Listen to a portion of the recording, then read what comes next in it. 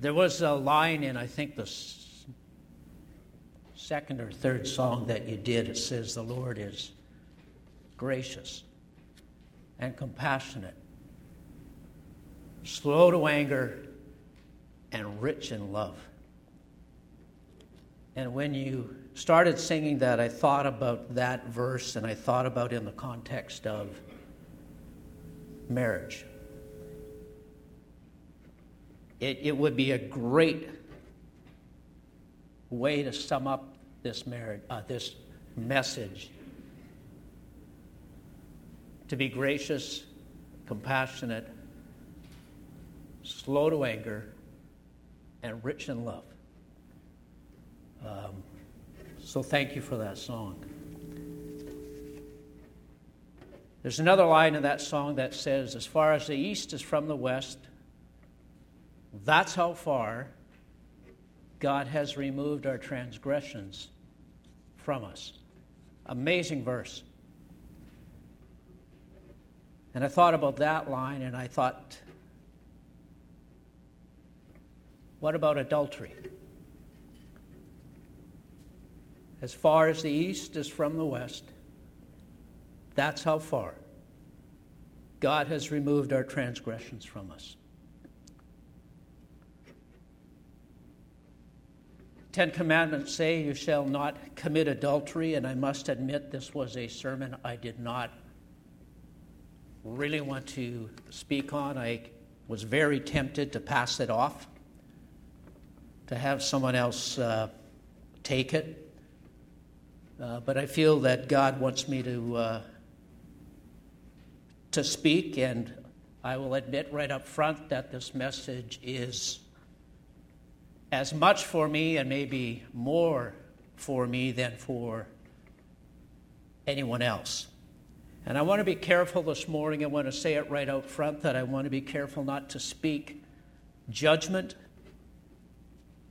into anybody's life, and to respect the fact that there are personal stories within this congregation that I do not know, but that might be relevant to this, and I just want to say I want to be careful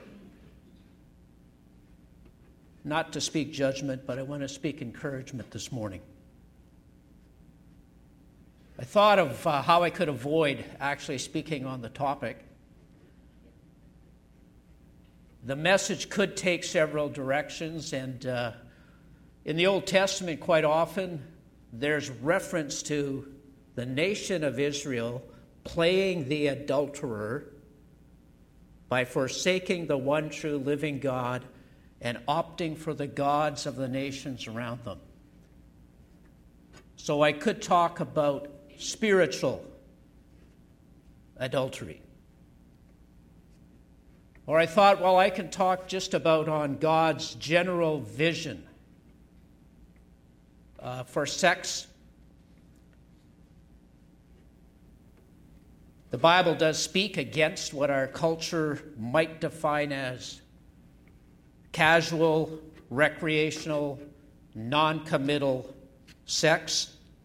The prodigal son in the New Testament cashed in on his inheritance and squandered it, it says, in loose living. My guess is that probably included casual sexual activity. Romans 13:13 says, because we, that's you and I, me, those within the church, because we belong to the day, we must live decent lives for all to see. Don't participate in the drunkenness of wild parties or in sexual promiscuity and immoral living or in quarreling and jealousy. So I could have focused on that. But I really knew that what God wanted to talk about is kind of exactly what this verse says. Do not commit adultery.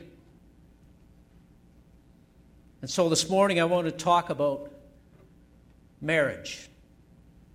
It is essentially addressed to those of us who are married. It's about God's design for marriage and sex. It's about God's definition of marriage. And culturally, we are swimming against the current on this one. But marriage is God's idea. One woman, one man. It is God ordained, which is why marriage is a union that's often expressed within the context of words such as commitment, vows, and covenant.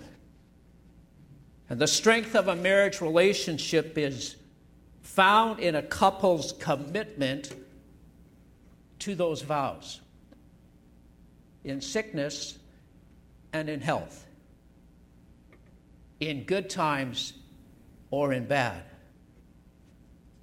It's a relationship that has a covenant quality to it and not an opt-out clause. This morning I want to take this command and encourage us to embrace God's vision for marriage. And I want to say we need to honor, we need to nurture, we need to celebrate, we need to protect our marriages. That they are worth fighting for on so many levels, that marriage is God's idea and marriage is God's ideal for us as His creation. If you want to live a long and healthy life, apparently 3 things are necessary. Eat well, exercise, and get married. Now, I must say the first 2 remind me of something my doctor quite often reminds me. It's important to eat well. It's important to exercise. But I had never, ever heard anybody say, and you should get married. Actually, new research shows that getting married and staying married, which I think is critical, may be the best thing you can do for a longer, healthier life. So widely acknowledged, in fact, are the benefits of marriage on health that there is a case to be made for it as a major public health issue in a society that is increasingly moving away from marriage and toward cohabitation, which, surprisingly, doesn't seem to offer the same benefits. Quite simply, if we could package it in a pill, marriage would qualify as a wonder drug. You need to know that those comments were not from a Christian journalist. They were not even from a Christian perspective. This is actually secular science speaking. It's straight from the Maclean's magazine, January 13, 2014. I have that at home. If any of you would ever like to read that article, I would be more than happy to give it to you. Quite simply, and this is amazing, that if we could package it in a pill, marriage would qualify as a wonder drug.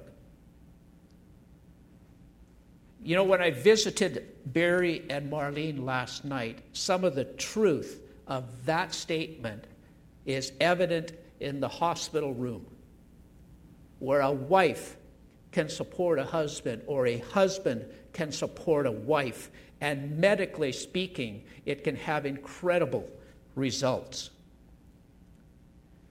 And in a society where living together is accepted and even encouraged, I would say that there are many in common law arrangements who yearn for the security that is expressed in the exclusivity of marriage, publicly expressed before family and friends. And I remember teaching with 2 young people, likely both in their early 20s, both of whom had been living with their partners in arrangements that would have been seen as committed, monogamous relationships, yet they were so excited about formalizing their relationship publicly, having a real wedding, and announcing to the world that this was meant to be for the long haul. And I thought, that excitement, and these people were certainly not people of faith, but that excitement, I believe, reflects the heart of God for marriage. And it's a human response to what God intended marriage to be exclusive, to be meant for the long haul. It is God's idea, and it is God's ideal. I believe marriage was meant to be the basis upon which society is built. It was meant to provide a helpmate, someone to share life with, someone to enjoy as a companion and sexual partner. It is a social structure through which children are to be born and raised, that children are meant to be nurtured within the context of a loving home where mom and dad are committed not only to each other, but committed to raising their children. It's God's ideal.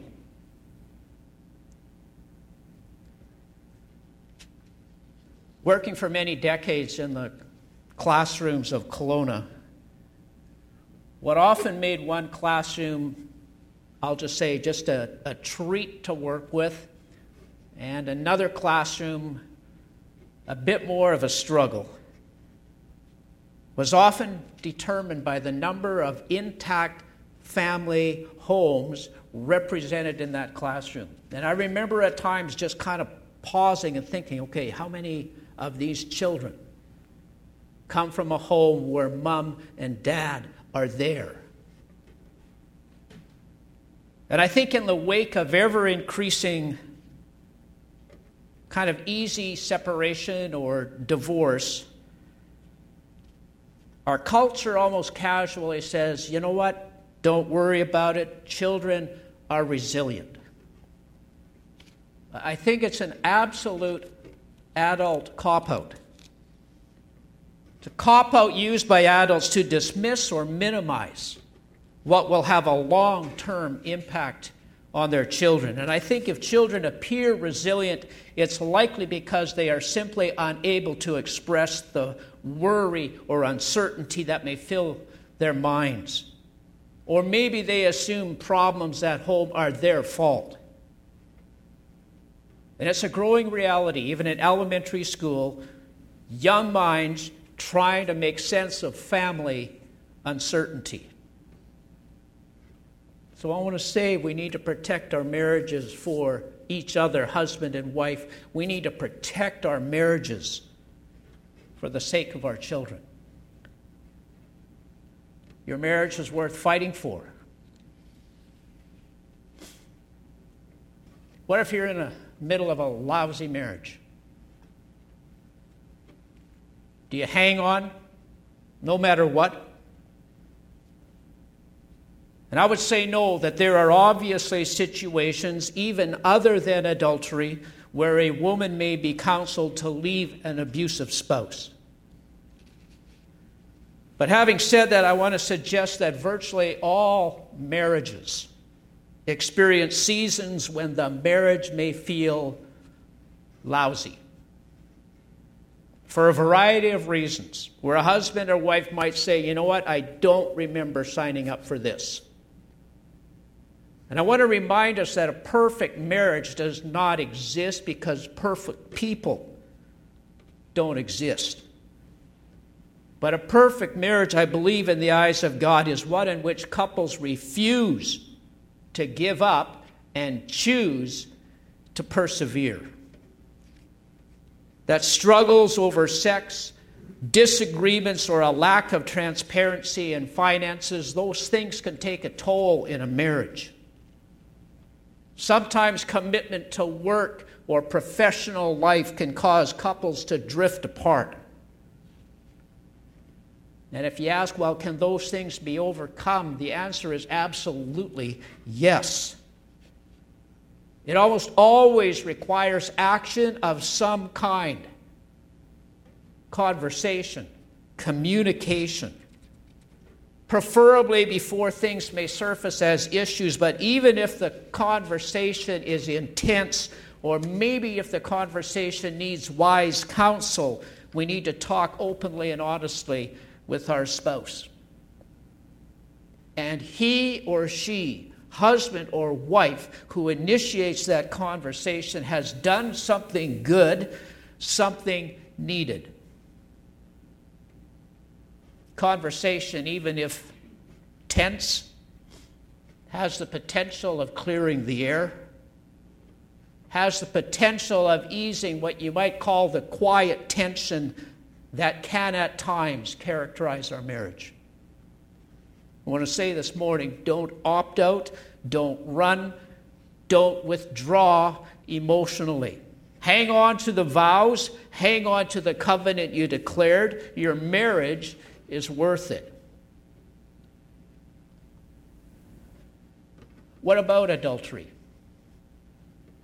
There is likely no bigger enemy to marriage than adultery. It is a violation of what God intended to be beautiful. It is a breaking of trust between two people. It is a breaking of a vow. Hebrews says, keep the marriage bed pure. As I thought about that and I thought about the Bible, while there are a few biblical examples of what we might call good marriages, there are many more where lust and adultery marred even the lives and families of what we might call godly men. Solomon had 700 wives and I think 300 concubines. A truly hedonistic lifestyle. He would have needed name tags. Yet Solomon's life deteriorated and was characterized by emptiness. David succumbed to the lust of the eyes. He committed adultery and paid dearly for it. There are many examples in the Old Testament where the marriage bed was defiled and where man's practice distorted God's ideal, and it always had difficult circumstances, not only for the man or the woman, but within their families. And whether it's a one-night fling that feels bad before it's over, or a long-term secret that quietly eats away at the emotional connection between a husband and a wife, adultery is destructive. It is a prime example of enjoying the pleasures of sin for a season, but living with their results for a lifetime. Not only at a personal level, the consequences reach into the lives of the next generation, our children, our children's children. Can you undo adultery? Can you somehow nullify its consequences? And the answer to that is no. But even in this area of life, confession, repentance, and forgiveness has the potential to lift burdens that may seem insurmountable. And that even in this area of life, God says, with confession and repentance, I can remove that sin as far as the east is from the west. Marriage is long-term. Somebody said it's a life sentence. I don't really like that phrase, but... And some have compared it to running a marathon. I think that too may be a bit of a poor analogy. I have never run a marathon. I have never even wanted to. The training and pain seem to outweigh the rewards, but I wouldn't say that about marriage. The analogy does fit in that marriages will likely need to overcome times of pain and struggle. But the rewards of sticking with it are enormous, not only for those who persevere, but for the next generation. Many marriages have successfully survived the highs and lows of emotions, the highs and lows of health, the rocky road of finances, or times of sexual tension. And I recall a pastor couple who admitted that there were times in their marriage where they couldn't stand each other. Not necessarily something you expect to hear from a pastor, but there was an openness and transparency about that comment that was amazing. Yet that pastor couple persevered, and resentment, aloofness, coldness were gradually replaced with increased intimacy. Our society has made opting out of marriage pretty much mainstream. That in a me-first culture, the give and take of marriage presents at times a completely different way of looking at life. Suddenly, life is not all about me. Add children to the mix, and me time can seem almost non-existent. That there is a significant element of sacrifice within marriage. Yet rewards are huge for those who persevere. Those who persevere in their marriage model what may become a lasting legacy within their family. There is enormous strength to be found within the context of an extended family where fidelity is the norm. And you might say, well, that's not my history, that's not our family's history. I want to say your marriage, your family, has an opportunity today to demonstrate an alternative. We are called to persevere in our faith, even when we stumble and fall. I believe God would say, persevere in your marriage, even if there are difficult times. Most of the commandments, the 10 Commandments, Jesus also referenced in the Sermon on the Mount. And when Jesus referenced this commandment, he spoke very directly into the hearts of, I'm going to say this, most men. And I will not pretend to speak for women on this issue, but men, if we feel vindicated because we have not committed the act of adultery, this verse would cause most of us to squirm somewhat awkwardly. He who looks on a woman lustfully has committed adultery in his heart. Guilty. I'd have to say, yes, I have looked at other women that way. And Jesus says you have actually committed adultery in your heart. While our sexuality does not define us, it is a powerful God-given aspect of who we are. It is to be expressed within the context of marriage, and within that context, it is to be enjoyed with freedom. Emotional distance, whatever the cause, will inevitably be expressed in physical distance. And instead of cleaving to your partner, you will find yourself drifting from your partner. And the absence of intimacy within a marriage opens the door to temptation of all kinds. We live in a highly sexualized culture, and most of it is distorted, empty, but tempting. Emotional connection will lead to physical intimacy, and it is something men, Doug, we need to work at. Something I need to work at. We can rail against a society that seeks to redefine what marriage is. We can preach condemnation from our pulpits and feel kind of self-righteous, or we can make a powerful statement by our quiet but passionate commitment to honor our marriage, to protect our marriage, and to nurture our marriage. At times we, I think, have a tendency to identify the voice of God as speaking only spiritual words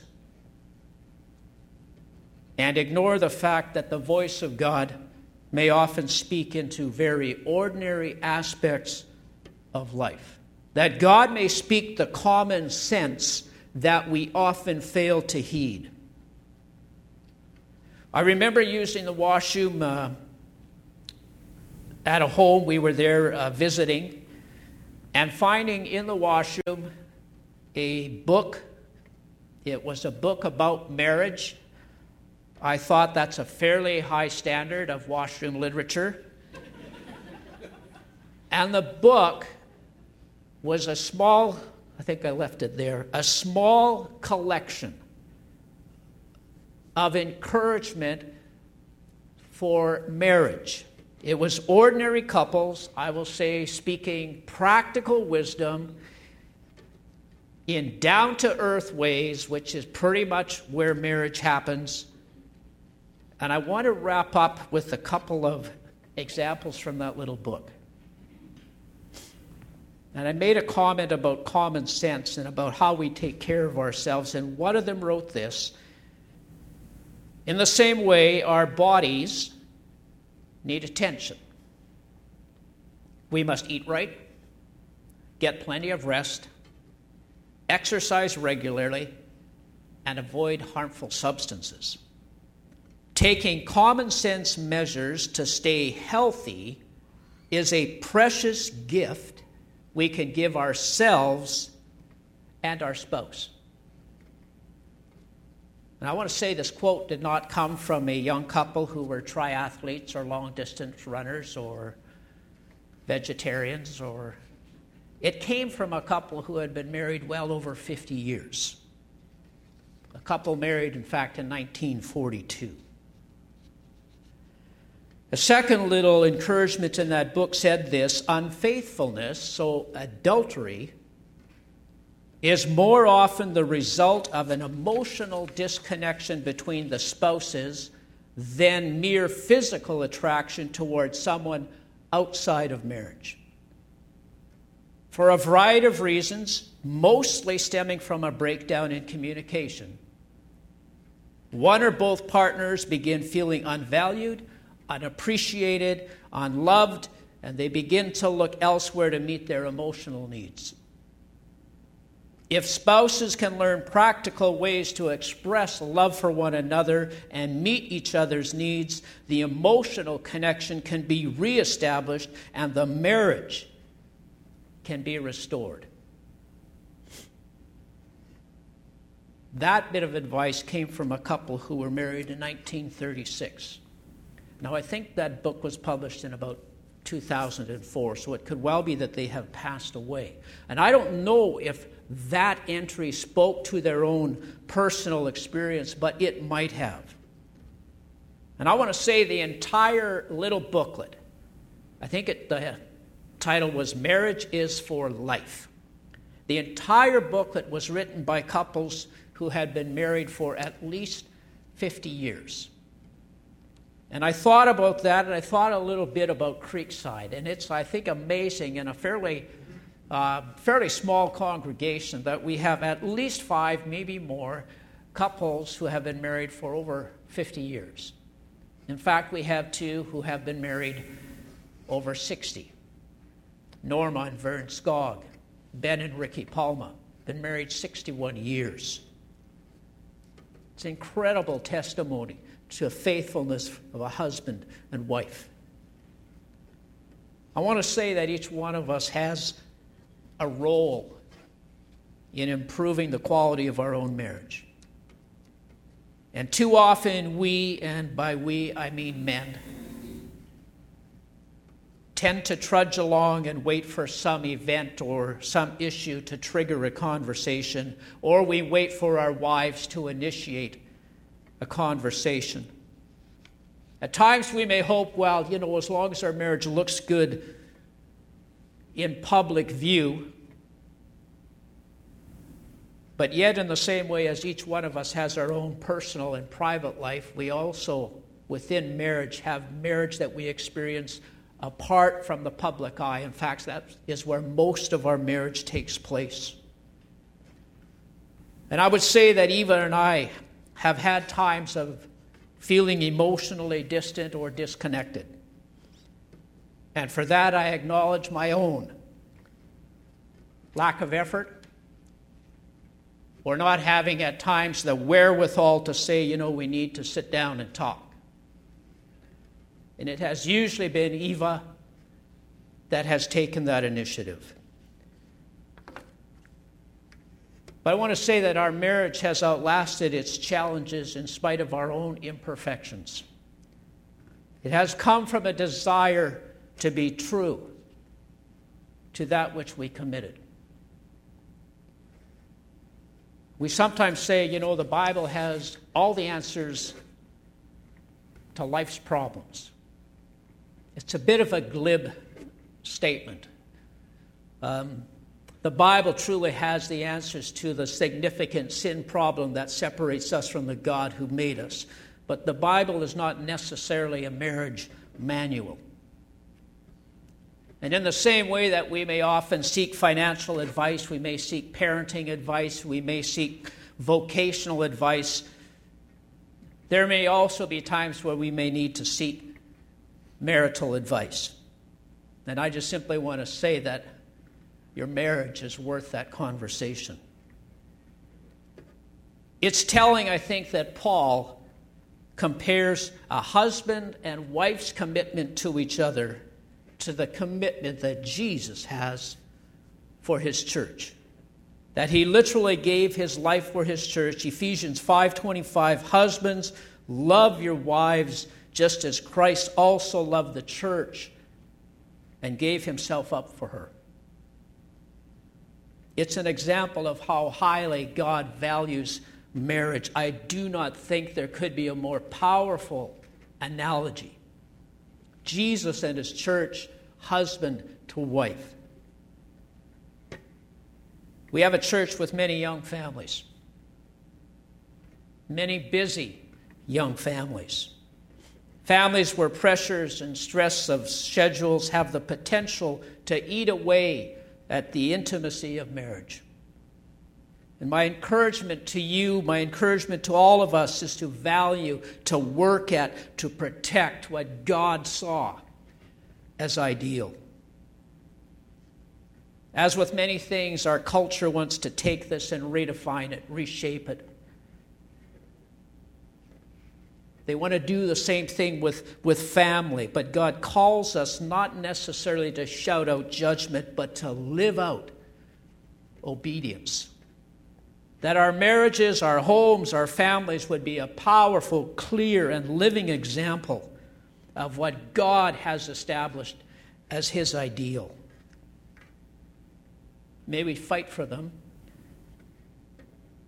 May we nurture them. May we persevere. The Lord is gracious and compassionate, slow to anger, rich in love. And the more I think about that, that's kind of how I would encourage us to think about our marriages.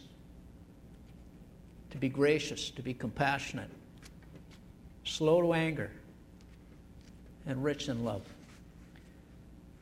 Curtis, I'll invite the team to come up. I'm just going to pray. Heavenly Father, I thank you for your church. I thank you for what truly is an amazing gathering of people who bow before a God who we cannot see. People, Father, who are willing to put their faith in the fact that Jesus, the Son of God, came to earth for us, that he lived, he died, he rose for each one of us. And Father, this morning as we were singing, I felt that I could just sit there, and if that's all we had done this morning, spent time singing and listening to the words of those songs, it would have been good. But Father, I do thank you for your word. I thank you for the encouragement that lives within it, that your word truly is living, it is active, it is meant to speak into the practical areas of our life. And Father, I just pray this morning for the marriages represented at Creekside Church. Father, would your hand be upon them? Would you protect the love between husband and wife? Father, would you give courage to those who may need to initiate a conversation?